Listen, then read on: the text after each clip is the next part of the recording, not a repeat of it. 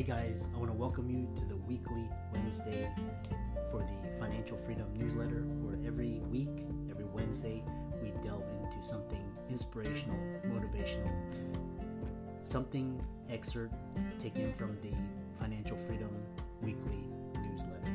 Wherever you are, if you're listening on Spotify, on iTunes, Google, be sure to click the like, subscribe, share, comment. And without ado, let's get into the show.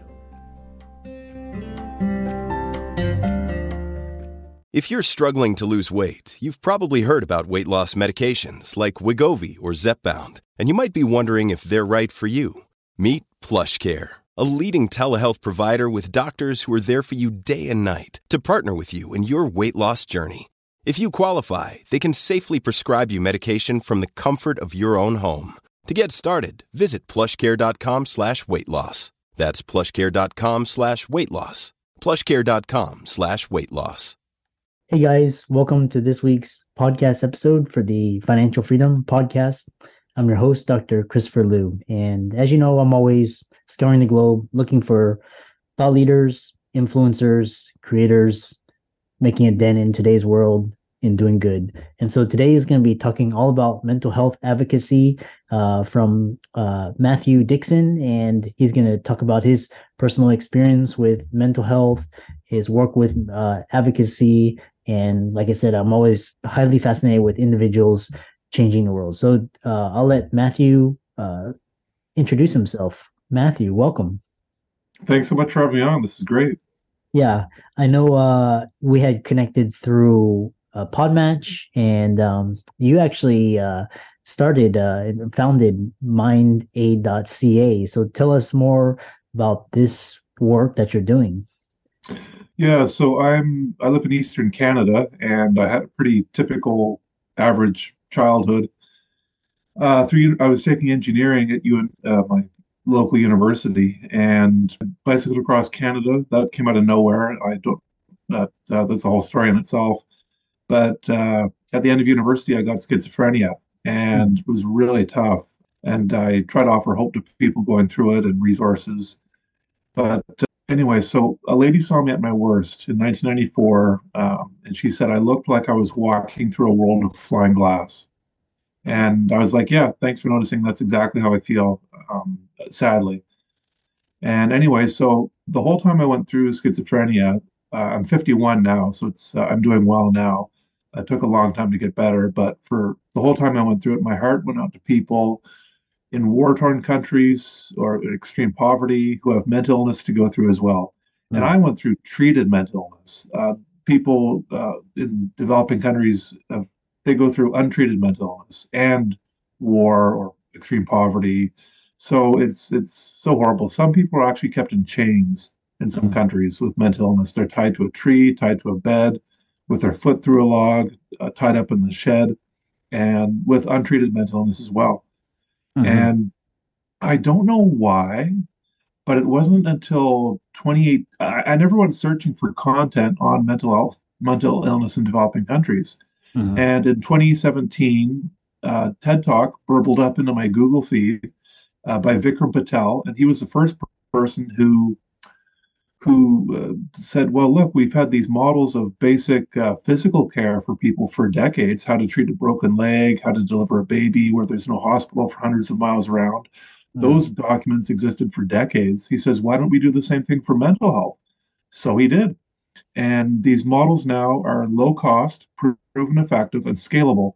And the World Health Organization is trying to figure out the best way to roll them out to the masses. In the meantime, I found 10 nonprofits that are using these models, and I'm trying to steer people towards them. So in 2018, I made mindaid.ca, and it's the world's first website with all the groups helping the cause on one site. They're otherwise scattered across the web. And in the resources section of my website, there are more nonprofits beyond those 10 right now. You can't necessarily donate to those, but the 10 ones you can donate to or fundraise for. And I keep finding more as time goes on, which is great. So I think as mental health is talked about more and more these days, especially now with COVID, I'm hoping that more groups will be created in developing countries helping people with mental illness. Mm. Yeah, interesting story. And one so what I love this advocacy part where you turn your trials and tribulations into to triumphs, and you talk about you read books voraciously to help you in your recovery. So and you also learned how to deal with people such as police officers, and mindset secrets of Navy SEALs and Olympic athletes, and how to get a survivor personality. I'm really interested in these types of Yeah. So I read books a lot. I mean, it's amazing. All these books are resources online. You've got world-class experts teaching you how to get a stronger mentality, better mindset, better mental health. And so I had schizophrenia. I improved weekly. Every single week, I noticed an improvement over 27 years. Uh, so I, I was reading books all this time, but my mental health still wasn't 100%. And but what I try to tell people is, okay, so yeah, you read a book on how a Navy SEAL gets a stronger mindset, but you may not be able to use that information right away because you're sick with mental illness or depression or anxiety. But you can, having that knowledge will still help you. The old cliche, knowing is half the battle, just having the knowledge of how they do that, how police officers deal with people. It's incredible. You may not be able to use it fully, but it helps. Every little bit helps. When you're struggling with mental illness, it's tough. And if you can find anything that'll help you, any things, it's just golden. So police officers, they use verbal judo. There's a book called Verbal Judo: The Gentle Art of Persuasion by George Thompson, and he teaches people how to use what they do with. So what they do is when someone comes at you with harsh words, or as a police officer, a gun or a knife, they they come at you with intensity. It's and quite often we rise to match it when we talk back to them. Uh, for a police officer, someone coming at them with a gun, the police officer yells back, "Drop the gun!" He says the number one rule is stay calm. Don't get swept up into the emotion of it all and the drama. Just stay calm. And the second thing you have to do is find out where they are. Read their body language, use emotional intelligence to find out where they are mentally. Do they need a hug? Are they even listening to you right now? Where are they in their state of mind? And this can apply to anybody. He says if it works in the streets, it'll work at home. And the third thing is once you find out where they are, talk from their frame of reference. Don't talk from your frame of reference. And he says so often he says the vast majority of people that police interact with are just they have no one to listen to them. There are so few people have heard words of encouragement and praise throughout their life. A lot of us are stressed, and no one is listening to us. And if you can be that person to listen to somebody, let them vent for a while. For me, if I've got a lot going on, 45 minutes, an hour and a half tops, and I'm done. I've got everything off my chest. And he says, be that person for somebody else to just let them vent. And as you stay calm and let them vent, talking from their frame of reference, it'll de-escalate the situation until they feel heard. Oh, wow, someone's actually listening to me. And I think this should be taught in schools. I'm trying to mention to healthcare professionals, for people everywhere. It has helped me so much. And I still recommend reading other books on people skills and whatnot, but Verbal Judo is the best one I found. The mm, Survivor Personality, by Al Siebert. He studied how people got through the Holocaust, cancer, natural disasters, alcoholism, all sorts of things. He mm, said one of the things he found was they all said the same thing. After going through something horrible, they said, I would never, ever, ever want to go through that again. But that was the best thing that could have ever happened to me. He says, for example, cancer patients, they fall into three categories. The first category is they say, "This is it. My time's up. I'm going to die, and I just accept that. That's the way it's going to be." And the second group says, "Doc, I'm going to fight this, and I'll do whatever you tell me to do to get better." The third group, the survivors, say, "Doc, I'm going to fight this. I'm going to listen to what you have to say, but I'm going to go and get a second opinion, and a third opinion, and a fourth opinion, I'm going to take my recovery into my own hands.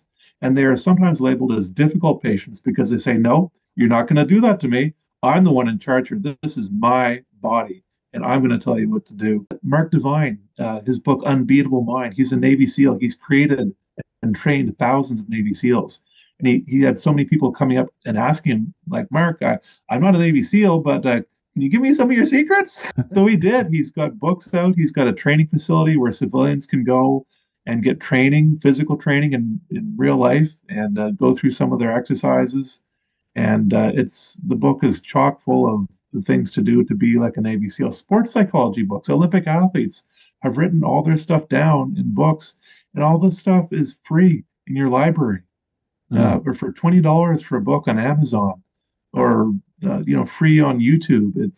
It's I really encourage people to learn about this. For example, diet and exercise. How many people read about that? You think, well, I'll go to the gym, do some bench presses and some bicep curls, but have you ever read about exercise? There's tons of books on it, diet and exercise. So yeah, education is really, really big. And if you didn't get the names of the books I'm mentioning here, I've got them, my top books and things that I found for free on my website under the best mental health tips button there, or section or link. Yeah. It's yeah, I've got resources there for people with schizophrenia. And yeah. Yeah, it's interesting because I've actually, because I'm not a Navy SEAL. I'll probably fail out of the first day, but it's interesting to just get into their mindset because they're going on no food, water, sleep, shelter, harsh physical conditions, people yelling at them, and so it's interesting just to get into their mind, and especially Olympic athletes too. Would they, what it takes. It's kind of the mindset it takes to win. Yeah. Tell us more about Mind Aid CA's work, how it's helping, some of the success stories, some of the work outreach it's doing. Yeah, so basically, it's a simple curation site. It's I'll send you off. The website sends you off in a bunch of different directions for groups helping the cause. Robin Williams' son, Zach Williams, he has he helps promote hashtag Break the Chains to help unchain people, as does Allison Janney, the Hollywood actress, and Tim Shriver, founder of the Special Olympics. And what they do with these models of basic mental health care is they go into a community and they find and they handpick certain people who already have some basic leadership skills or maternal health skills, something that they can that have some knowledge of, and they train them how to deliver the basic mental health care, these models. And it's some people are skeptical of it in the community when people come in and teach them this stuff, but when they see someone who's disheveled and can't do anything and lying in bed all day, and all of a sudden, months later, they're back up, they're productive, they're working in a field or doing whatever, producing, helping out in the community. They say, oh, wow, how can we get more of this? So a lot of it is local led. They don't want white people going in and telling them what to do. It's also people who learn the stuff can help tell other people about it and teach other people in their community and other communities. So it's one of the groups, Find Mind, they work in Uganda. Forrest Whitaker, the Hollywood actor, his foundation is helping them, and they do great work. They don't use medications. Some groups give medications to people. Find Mind doesn't. Strong Minds doesn't either. Strong Minds works it helps women with depression in Africa, and they get women in groups of 8 or 10 women. They meet once a week or so for so many months, and many of the women are depression free after 6 months or so. I think 6 months. It's a fairly short time frame. It's not decades, which is what I had to go through. But Strong Minds is actually they're starting to work in America. Basic Needs US, another group that helps people in developing countries with mental illness. They started a couple pilot projects in the US in a poor urban setting, I think in Detroit, and in an indigenous rural setting, I think in New Mexico. And they were getting promising results using these models of basic mental health care in America. Now, Strong Minds is doing the same thing. They have launched Strong Minds America, and they are working in some places in America using models of basic mental health care, like with the groups that they're working with women in depression, with depression in Africa, and they're getting good results. So it's the other thing, Shekhar Saxena, he's from Harvard. He spoke at the UN, and he said every country, when it comes to mental health care, is a developing country. Hmm. Still, I'd rather be in Canada here for mental health than, say, some places in Africa. But essentially, he says what he's saying is that all countries have a developing country's mental health care system. Some good news: there's a man in Nova Scotia, in Canada, and in his area of Nova Scotia, he dramatically improved his area's mental health and addiction system. And he's got a book called "It's Not About Us." His name's Todd Leader, and the book it's about how the rest of Canada can transform to do the same thing that he did. And it's all about basing it on client centered, not bureaucracy centered. If someone comes into your facility, your clinic, how long is it before you help them? Do you get them to fill out forms, sit them in a waiting room, then another waiting room, or do you attend to them immediately? Your phone call, your answering machine, your message is the first thing they hear if someone's in crisis, saying, call this number if you're in a crisis, or what to do in a crisis, or do you go through, hi, welcome to here, and go through a whole bunch of other options before you get to what to do if you're in a crisis? It's Hmm. simple things like that. And the book's written for Canada, but my opinion, and I'm not an expert, the only official certification I have is an engineering degree. But I would assume that a lot of other countries could follow the same practice, even though it's just written for Canada. Yeah. Very interesting discussion. How do people contact you, follow you, check out your work?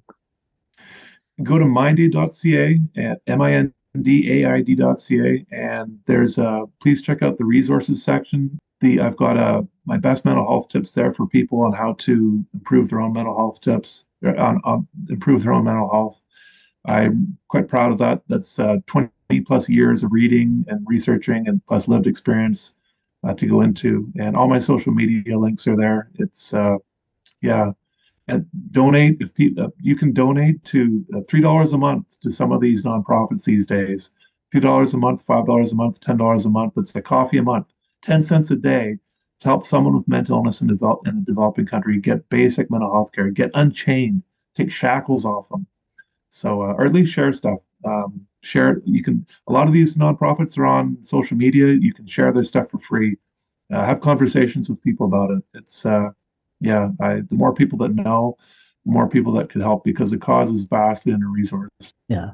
And so for all the listeners out there, let's thank Matthew for sharing his inspiring stories and talking about some excellent resources. I'm going to check out those books as well for my own edification and as well as the wonderful work mindaid.ca is doing.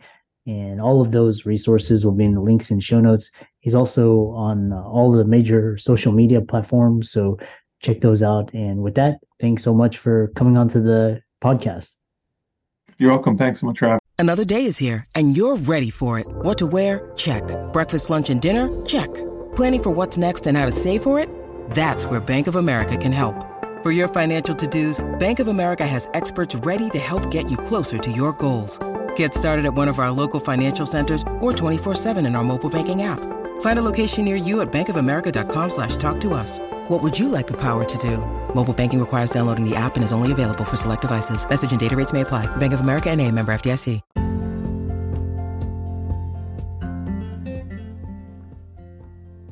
I hope you really enjoyed that wonderful, inspirational, motivational piece.